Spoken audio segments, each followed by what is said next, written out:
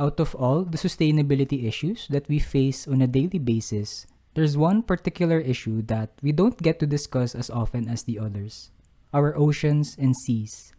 Today, I've invited my good friend Aki Nodado from the UP Marine Sciences Institute to talk about how we can protect our seas and what we can do as individual consumers. This is Ian Mia from the Philippines, and welcome to the EcoLens, where we discuss the big and small questions of sustainability.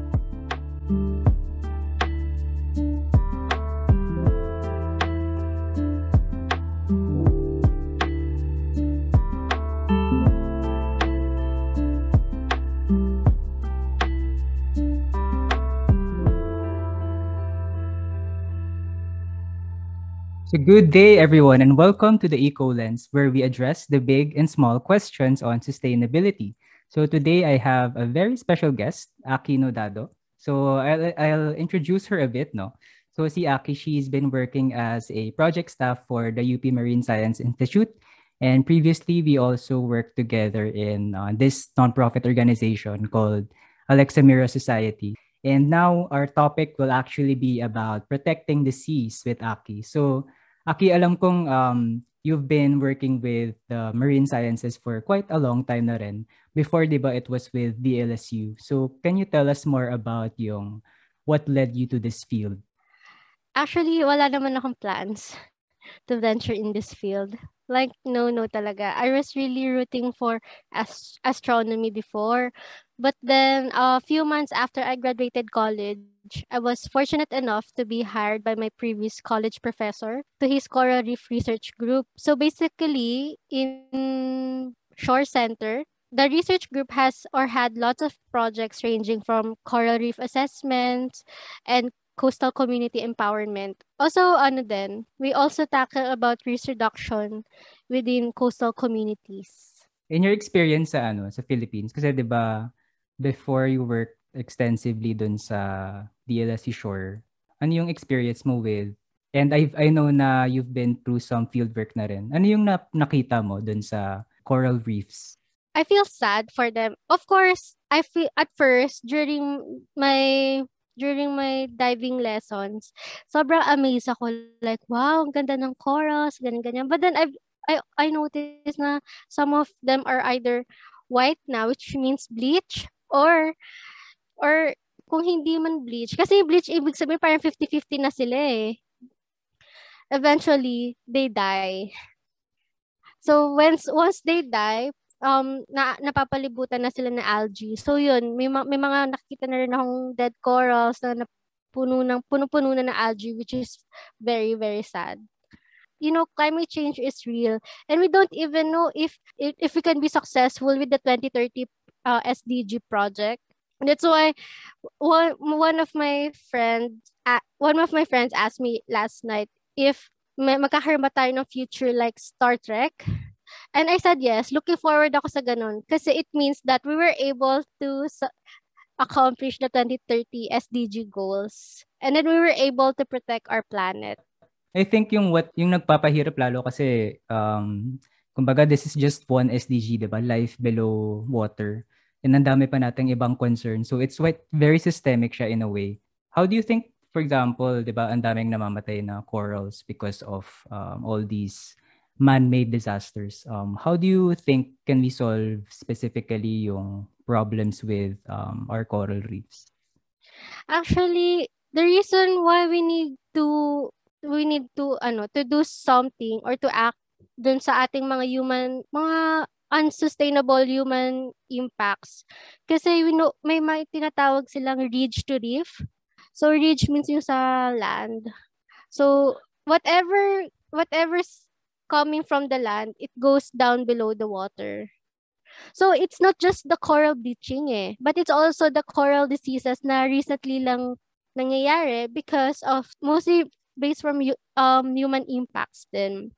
Also, we need to reduce the carbon emissions kasi we need to help our coral. Kasi, climate change, it's very normal. But because of the advent of many human activities that produces carbon emissions, mabilis umiinit yung climate natin. And then, after which, nahihirapan makapag-adapt yung coral reefs natin to the changing climate. That's why namamatay sila agad. Since nasa topic na rin tayo ng ano no, ng with climate change and global warming and carbon emissions. To you as someone in the marine sciences, no, what do you think? What do you wish people knew about yung our seas and oceans na um that are most important to know right now? Well, in general kasi, our bodies of water we can consider these our brave new worlds. There's much more to discover. Also, these provide us many benefits such as the air we breathe. Like around 50% of the air we breathe actually came from tiny ocean plants called phytoplanktons. Kagaya nung nasa corals. Also, yung algae din, yung seaweeds na kinakain natin, yung nori.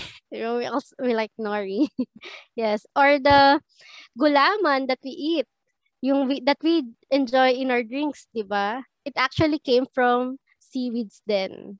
Or these are from seaweeds. So, what else? Oh, it also, the oceans regulate climate patterns then. Like, since around 70% covered ng water yung earth, it helps regulate weather patterns. Like, for example, yung heat transfer, the oceans are able to transfer heat from equator to the poles. So, parang umiikot yung heat. I like how na-mention mo kanina yung something about heat transfer. Kasi 'di ba, definitely yung our bodies of oceans are responsible for kumbaga regulating heat coming from the sun. Although considering na temperature is rising, climate change is increasing, year by year. I've read reports na for example, yung our ice caps are, diba, it's not gradually melting, it's melting at a fast pace already. What can you say about this with the sea level rise? What could be yung mga possible, kumbaga yung negative impacts nun? So, yung North Pole kasi, these are purely ice. Unlike sa South Pole na medyo may land pa. So, imagine if all those ice from our North Pole nagmelt, like talagang magkakaroon ng sea level rise. Well, ngayon meron na talaga sea level rise. Example dyan, dinala namin yung students namin last year in Pampanga dahil naapektuhan ng ganito ng sea level rise. Like whenever there's a storm or whenever tumataas ang tubig ng dagat, naaapektuhan yung mga lugar to the point na lumulubog na sila. Even yung land nila bumababa din. Also because of extraction of groundwater. Ayun, additional din yun. Additional reason din kung bakit bumababa yung lupa. Also, what else? There are some places din in the Philippines na bumababa na din. So, they're also prone to floods then. Some parts of the Pacific Islands, like the Kiribati, their government are also planning like how to evacuate these people if ever the sea level rise increased a lot. Kasi dati yung shore nila napakalaki, napakalawak. Ngayon, until their houses nandun na yung dagat, which is very dangerous then for the people living there. Yeah. Actually, the way na inexplain mo, I like it kasi hindi lang siya yung tipong a singular issue. Kumbaga, it's very, very, very systemic na we tend to jump from one topic to another, which is natural, di ba? Kasi, for example, dun sa sea level rise, no, ang daming problem like with flooding and, for example, I've seen dun sa Jakarta, di ba? It's basically one of the sinking cities of the world. And I think ang dami na lang tinayong seawall eh. But obviously it's not enough. And meanwhile in Manila, I mean, I don't know if we have any plans with sea level rise, but only time will tell. Actually, another thing is, so we've been mentioning so many things about things like waste management, ocean acidification. It brings me dun sa what they call yung 9 planetary boundaries. What it's trying to say is dapat interconnected, dapat systemic yung the way we solve problems, kumbaga, no? For example, if we only address ocean acidification, parang do you think we can solve it without solving other other issues. Because, di ba, if we are to address an environmental issue, we have to think of the root causes. We have to think also, aside from the root causes, we also have to know what are the other effects on environmental issues then. Actually, now that you mention it, um, so now that you mention yung mga all these, issues with ocean acidification, and yung problem with people usually having, kumaga, usually linear thinking eh. It's usually point A to point B. Ano sa tingin mo yung parang, why do we find it difficult to think of it like a system or an ecosystem? Ano yung mga barriers doon or challenges natin? Well, in my opinion, it's in the people. Like, we have to help each other. But there are times kasi in some communities that they do not participate or they do not help each other. Like, there are some cases in LGU and their fisher folks. I know na you mentioned the issues, kumbaga one by one, kasi it's a lot. Para siyang if we're going to list them down, sobrang dami eh. Parang nakaka-stress and everything. So given ng lahat ng to that we mentioned so far, when it comes to our marine ecosystems, ano yung pinaka-critical problems na we should be aware of? Another root cause of climate change is pollution. Like, we all know that that pollution is an introduction of harmful materials into the environment. So we're particularly in the oceans. For example, like the toxic waste from factories, like yung mercury or their plastic wastes. Ang dami, no? Ang daming, we really have to look into different issues. At least in my perspective, corporations have, kumbaga, a lot of responsibility then when it comes to these things. So it's not just consumers, diba?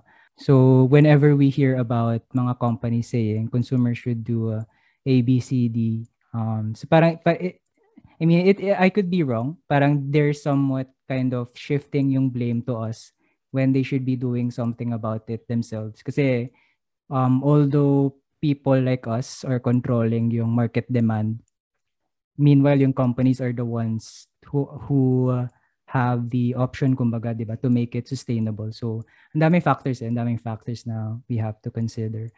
Yung next question ko is, as a marine scientist, how do you think, kasi when we talk about climate change, sustainability, ang daming jargon and technical terms. And in terms of science communication, how do you think can scientists better, kumbaga, deliver yung message about the climate emergency or the climate crisis? You know, we have here pala sa Philippines, we have lots of good science communication specialists or professionals here in the Philippines.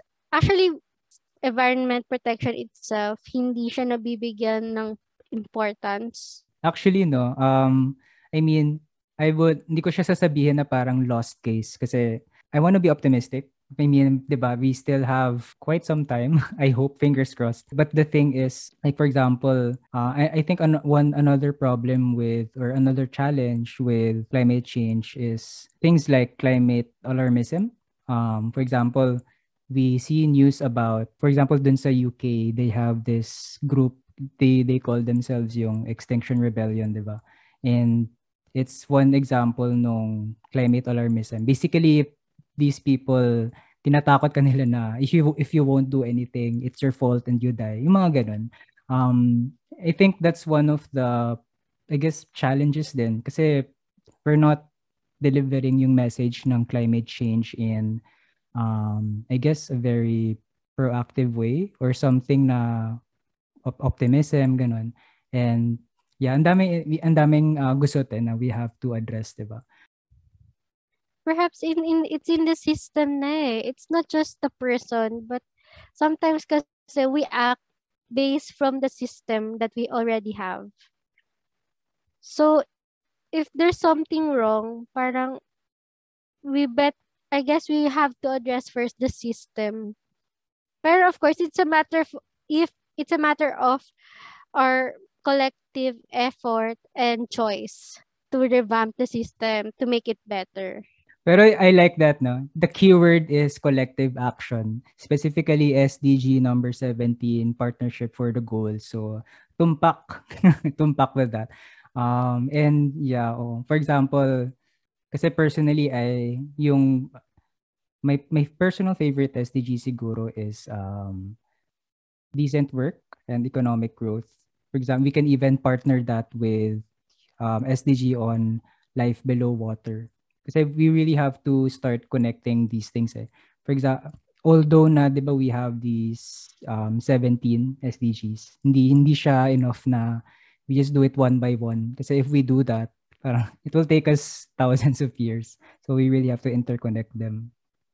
Just to add, our country is actually an agricultural country.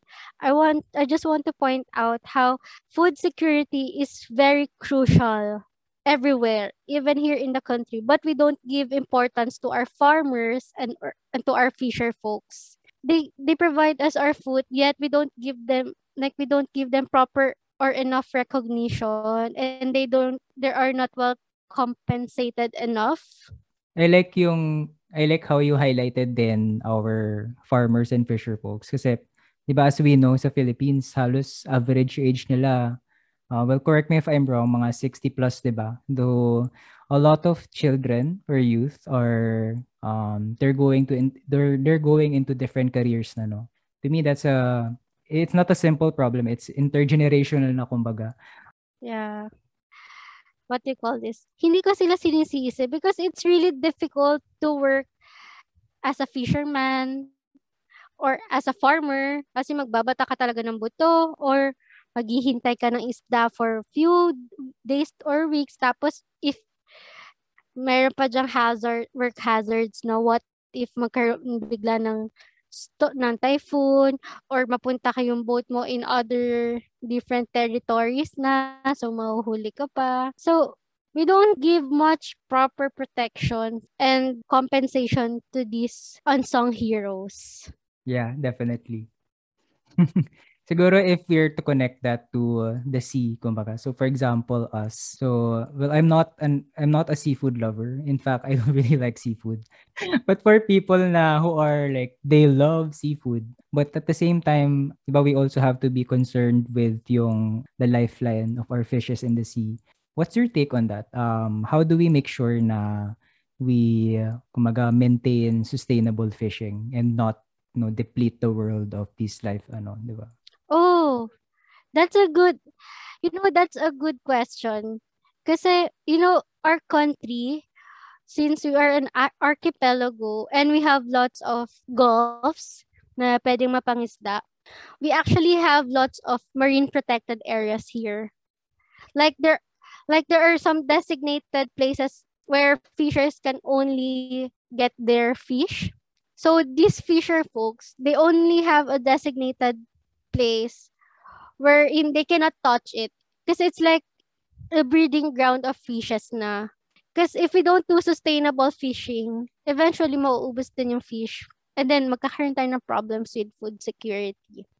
So, yes. So that's why there are lots of NGOs, even MSI, they highlight the importance of having marine protected areas. Even actually up to LGU level, they they create their own marine protected areas because most of the provinces here in the Philippines are also coastal communities din coastal areas then. Especially here, no? Kasi, di ba, Philippines obviously, more than just being a land agriculture, ang dami rin natin coastal communities. So, it's something na, and most of these, well, many of these fishermen, kumbaga, yun yung main source of income nila eh. We can't just go there tapos sabihin natin na, don't fish kasi masama yan for the sustainability of the seas, di ba? And we can't just do that. It's nice na we have a lot of these marine protected areas and hopefully our fishermen, kumbaga, they are able to maintain a consistent livelihood despite this, di ba? Mm. That's why I want to support the small scale fishers then. Kasi kapag well, there are there are large scale fishings like commercial fish. Yun, particularly commercial fishing. So nawawalan ng fish or kuha or fish catch ang ating fishermen. There's a there's a particular place here in the Philippines, somewhere in Batangas. Like they really fight commercial fishing. And then they succeeded. They eventually succeeded. So what? There are some fishermen who what? They earn as much as 60,000 to 100,000 per month just fishing. So there are some people from their place who finished college here in Manila, then worked in Manila, but then went back to that particular place because fishing gives them much more or gives them much more earnings than just working an average job here in Manila. So imagine that, 'di ba? If we support small scale fishing. Yeah, definitely. Ano nga kasi we have to shift the mindset din, kumbaga na hindi lang ganyan yung agriculture. I mean, if we look at other countries, 'di ba? People who get into these types of livelihoods, usually sila pa ngayon malaking kita eh. So we really have to change yung mindset. And apart from mindset, it's also something about are these people or livelihoods being supported by the government or by the private sector or all the different kinds of support na they can get. And siguro my next question would be, so for the people who might be interested in getting into a marine science field, no, what would your advice be for them if they're going to pursue this? If you want to pursue a career in marine science or any career in general, better make sure about what area you want to specialize in. Like instead of thinking about what you want to become, like for example, I want to become a marine biologist. I want to become a doctor. Like better think of the why. Better think of the why you want to learn this particular field. We better ask yourself why you want to learn this, why you want to do this, 'di ba? What particular people you want to help, 'di ba? All right. So sa mga nakikinig, so these are all very very important career advice kumbaga. So definitely if you're really into marine science, I recommend that you look into it. And of course, if you gusto nyo i-message si Aki, why not? Okay, so finally, so meron ka bang gustong batiin or perhaps you want to promote anything in particular? Probably an initiative, ongoing initiative, ganun.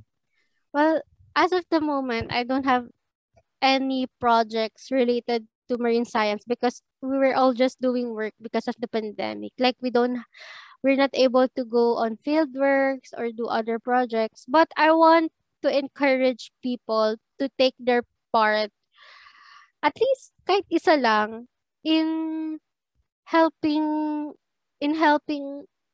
our planet heal or at least reduce the carbon emissions. So yeah, practice proper waste segregation. I also highly encourage people to appreciate the oceans. Like if we don't have pandemic anymore, just try go to the beach. It's very relaxing and it might help them release their stress from studies, from work, city life in particular. There. All right. And I guess yung keyword natin for that is mindful consumption. Tama ba? Yes. Yes. I agree to that. Mindful consumption. All right. And so I think that's all the time we have for today in the EcoLens, where we discuss the big and small questions of sustainability. I hope to see you next time and stay tuned. So thank you, Aki. Thank you, Ian.